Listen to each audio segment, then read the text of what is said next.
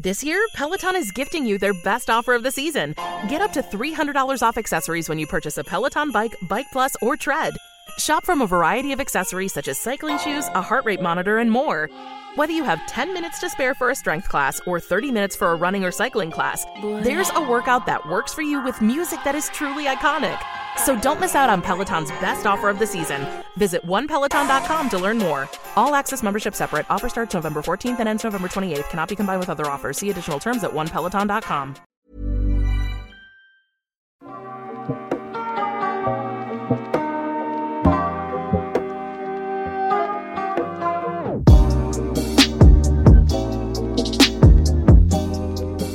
Hi, my name is Zach, and together with Wikipedia, I'll help you fall asleep.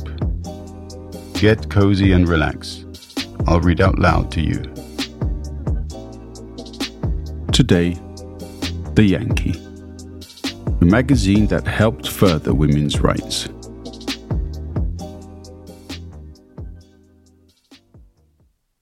The Yankee was one of the first cultural publications in the US, founded and edited by John Neal and published in Portland, Maine. The magazine was unique at the time for its independent journalism. Neal used creative control of the magazine to improve his social status, help establish the American gymnastics movement, cover national politics, and criticize American literature, art, theater, and social issues. Many new, predominantly female writers and editors started their careers with contributions and criticism of their work published in The Yankee, including many who are familiar to modern readers. Essays by Neal on American art and theater anticipated major changes and movements in those fields realized in the following decades. The articles on women's rights and early feminist ideas affirmed intellectual equality between men and women and demanded political and economic rights for women. Conflicting opinions published in The Yankee on the cultural identity of Maine and New England presented readers with a complex portrait of the region. The magazine began as a weekly publication and later converted to a longer monthly format. Its 2-year run concluded at the end of 1829. Background: John Neal grew up in Portland, Maine, and later lived in Boston, then Baltimore, where he pursued a dual career in law and literature, following the bankruptcy of his dry goods business in 1816. After gaining national recognition as a critic, poet, and novelist, he sailed to London, where he wrote for British magazines and served as Jeremy Bentham's personal secretary. Upon returning to his native Portland in 1827, he was confronted by community members who were offended by Neal's literary work in the preceding years. The unsympathetic depiction of his hometown in his semi-autobiographical novel Errata, the way he depicted New England dialect and customs in his novel Brother Jonathan, and his criticism of American writers in Blackwood's magazine.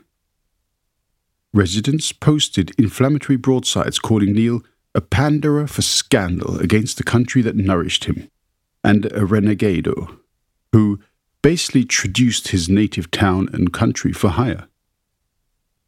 Neal experienced verbal taunting and physical violence in the streets, and an attempt to block his admission to the local bar association, though he had been a practicing lawyer in Baltimore. In the second half of 1827, he pursued a number of projects to further his personal goals and to vindicate himself to his local community. He joined the bar despite opposition, founded Maine's first athletic program, and established The Yankee. The first issue was published January 1st, 1828. The idea came from a local bookseller who urged Neal shortly after his return to Portland to establish a new magazine or newspaper. Neal initially refused, not wanting to be the financial backer of his own literary undertaking. The bookseller then offered to publish the periodical if Neal would serve as editor, which Neal accepted. Subscription to the new weekly magazine cost $3 a year or $2.50 paid in advance. The Yankee was Maine's first literary periodical and one of America's first cultural publications. Controversial at the time for its lack of association with any political party or interest group, it was a precursor for the independent American press that was established later in the century. When asked why he would establish such a magazine outside a major city, Neal said, "We mean to publish in Portland. Whatever the people of New York or Boston or Philadelphia or Baltimore might say, Portland is the place for us." Content. The Yankee functioned to educate Americans about England, spread Jeremy Bentham-inspired utilitarian philosophy, publish literary contributions, and critique American literature, American art, theatre, politics, and social issues. The magazine also aided in establishing the U.S. gymnastics movement, provided a forum for new writers, and promoted Neal's own accomplishments. Because Neal included a high proportion of his own work, self-promotion, and details of feuds with other public figures, no magazine ever bore more fully the stamp of a personality, according to scholar Irving T. Richards. Other authors published in the magazine included John Greenleaf Whittier, Edgar Allan Poe, Albert Pike, Grenville Mellon, Isaac Ray, and early published works by John Appleton. Literary criticism. Neal biographer Donald A. Sears felt that the Yankees' greatest impact was encouraging new authors through publication and criticism of their early works. Poe, Whittier, Nathaniel Hawthorne, and Henry Wadsworth Longfellow all received their first impactful encouragement in its pages. Most of the new authors whose careers started in the Yankee were women, including Elizabeth Oakes Smith and others lesser known to history. The Yankee is credited with having discovered Poe and influenced the young writer's style with the magazine's essays. Poe considered Neal's September 1829 review of the poem Fairy Land to be the very first words of encouragement I ever remember to have heard. Poe became a contributor to the Ladies' Magazine shortly afterward, a relationship that may have been orchestrated by Neal. Whittier sought Neal's opinion in the magazine at a turning point in the poet's career, saying when he submitted the poem that, "If you don't like it, say so privately, and I will quit poetry and everything also of a literary nature, for I am sick at heart of the business." In what may be the first review of Hawthorne's first novel, the Yankee referred to Fanshawe as powerful and pathetic, and said that the author should be encouraged to persevering efforts by a fair prospect of future success. An 1828 review of Longfellow noted, "A fine genius and a pure and safe taste," but also cited the need for a little more energy and a little more stoutness. Art criticism. Neal was the first American art critic. Scholars find his work in the novel Randolph, Blackwood's Magazine, and The Yankee to be the most historically important, in which he discussed leading American artists and their work with unprecedented acumen and enthusiasm. The essay, Landscape and Portrait Painting, anticipated John Ruskin's groundbreaking modern painters by distinguishing between things seen by the artist and things as they are, as Ruskin put it more famously 14 years later. In Neal's words in 1829, "There is not a landscape nor a portrait painter alive who dares to paint what he sees as he sees it, nor probably a dozen with power to see things as they are." Neal's essays in The Yankee about landscape painting and its potential role in America's artistic renaissance anticipate the rise of the Hudson River School and provide early coverage of its founders, Thomas Doughty, Asher Brown Durand, and Thomas Cole.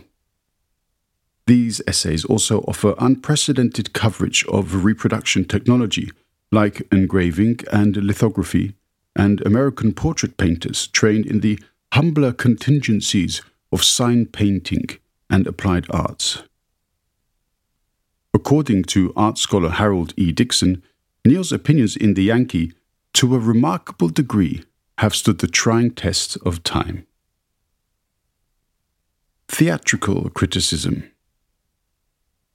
At the time The Yankee was in circulation, Neal was one of the most important critics of American drama. His serial essay, The Drama, elaborates upon opinions on theatre originally published in the prefaces of his first play, Otho, and his second poetry collection, The Battle of Niagara, 2nd edition. The essay dismissed well-accepted Shakespearean standards and outlined a prophecy for the future American drama that largely played out by the end of the century. Neal predicted that characters would become more relatable by expressing feelings in common language, because when a person talks beautifully in his sorrow, it shows both great preparation and insincerity.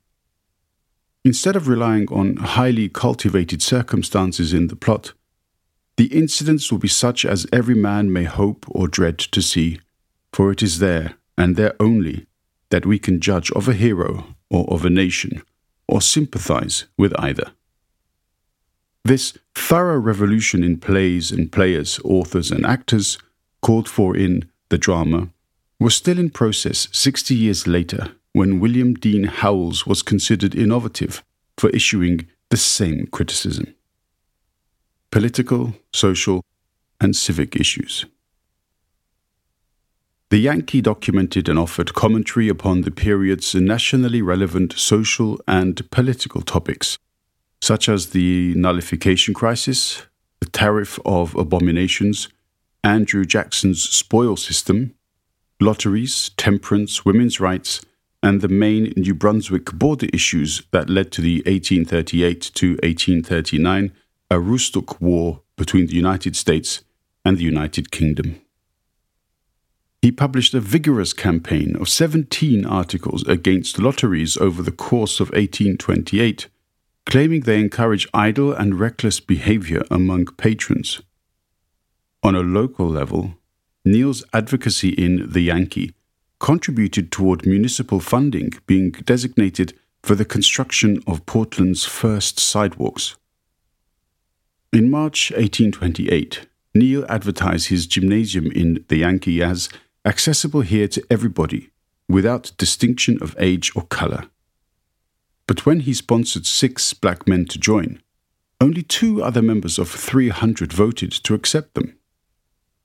In May, Neal used his magazine to call out his fellow gymnasts' racial prejudice. He ended his involvement with the gym shortly thereafter. Feminism. Neal's writing on gender and women's rights in The Yankee show his focus moving beyond intergender social manners and female educational opportunities and toward women's economic and political rights. In the first issue of the second volume, he asserted that unmarried women are treated unfairly, as if it were better for a woman to marry anybody than not to marry at all, or even to marry one that was not her selected and preferred to all than to go unmarried to her grave. The article Rights of Women includes some of the angriest and most assertive feminist claims of his career, saying of coverture and suffrage that, "The truth is that women are not citizens here. They pay taxes without being represented. If they are represented, it is by those whose interest, instead of being included in theirs, is directly opposed to theirs. They are not eligible to office, and they are not, nor is their property protected at law. So much for the equality of the sexes here." The solution, which he offered in Woman, March 26, 1828, was female solidarity and organizing to secure economic and political rights. If woman would act with woman, there would be a stop to our tyranny. The Yankee also promoted female editors like Sarah Josepha Hale and Frances Harriet Whipple, and proclaimed the example of economic freedom these women provided. we hope to see the day when she editors will be as common as he editors, and when our women of all ages will be able to maintain herself without being obliged to marry for bread. In other articles, the Yankee affirmed intellectual equality between men and women, opining that when minds meet, all distinctions of sex are abolished, and women are not inferior to men. They are unlike men. They cannot do all that men may do, any more than men may do all that women may do. New England. The magazine's title word, Yankee, is a demonym used to refer to people from Maine and the other New England states. Holding his native state in high regard, Neal, in the third issue of the Yankee, claimed, "Her magnitude, her resources, and her character, we believe, are neither appreciated nor understood by the chief men, and the great mass of the American people." To correct this, he published articles written by himself and others detailing the region's customs, traditions, and speech, particularly the series Live Yankees, New England as it was, and New England as it is. He juxtaposed articles by separate authors with conflicting views and inserted his own editorial footnotes into others' essays to encourage discourse over the region's identity. 19th century American regionalists are known for sentimentally posing rural traditions in conflict with America's urbanization. In contrast, the Yankee presented the country's regions in a state of constant cultural evolution that beckons but thwarts characterization. Feuds. The first volume of The Yankee documents literary feuds between Neal and other New England journalists like William Lloyd Garrison, Francis Ormond Jonathan Smith, and Joseph T. Buckingham.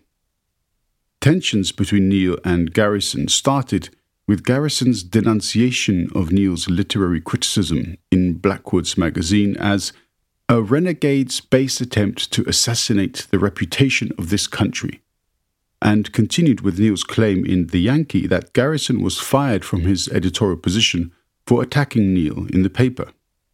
Journalist and historian Edward H. Elwell characterized Neal's willingness to publish these inflammatory back-and-forth letters and essays as the embodiment of impulsive honesty and fair play.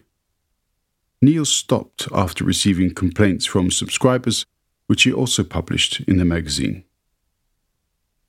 Run of publication.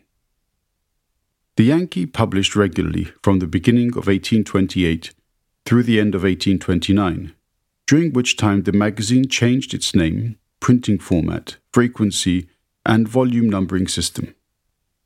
Volumes 1 and 2 are composed of 8-page weekly issues in quarto. New Series Volume 1 is composed of 6 56-page monthly issues in octavo.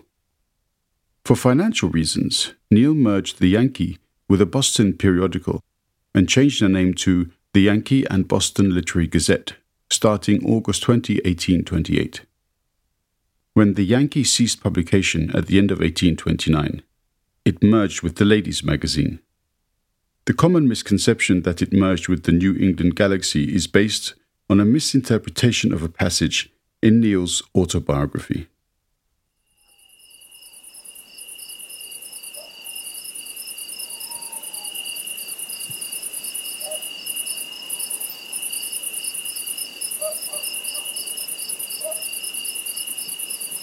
Hey, still awake?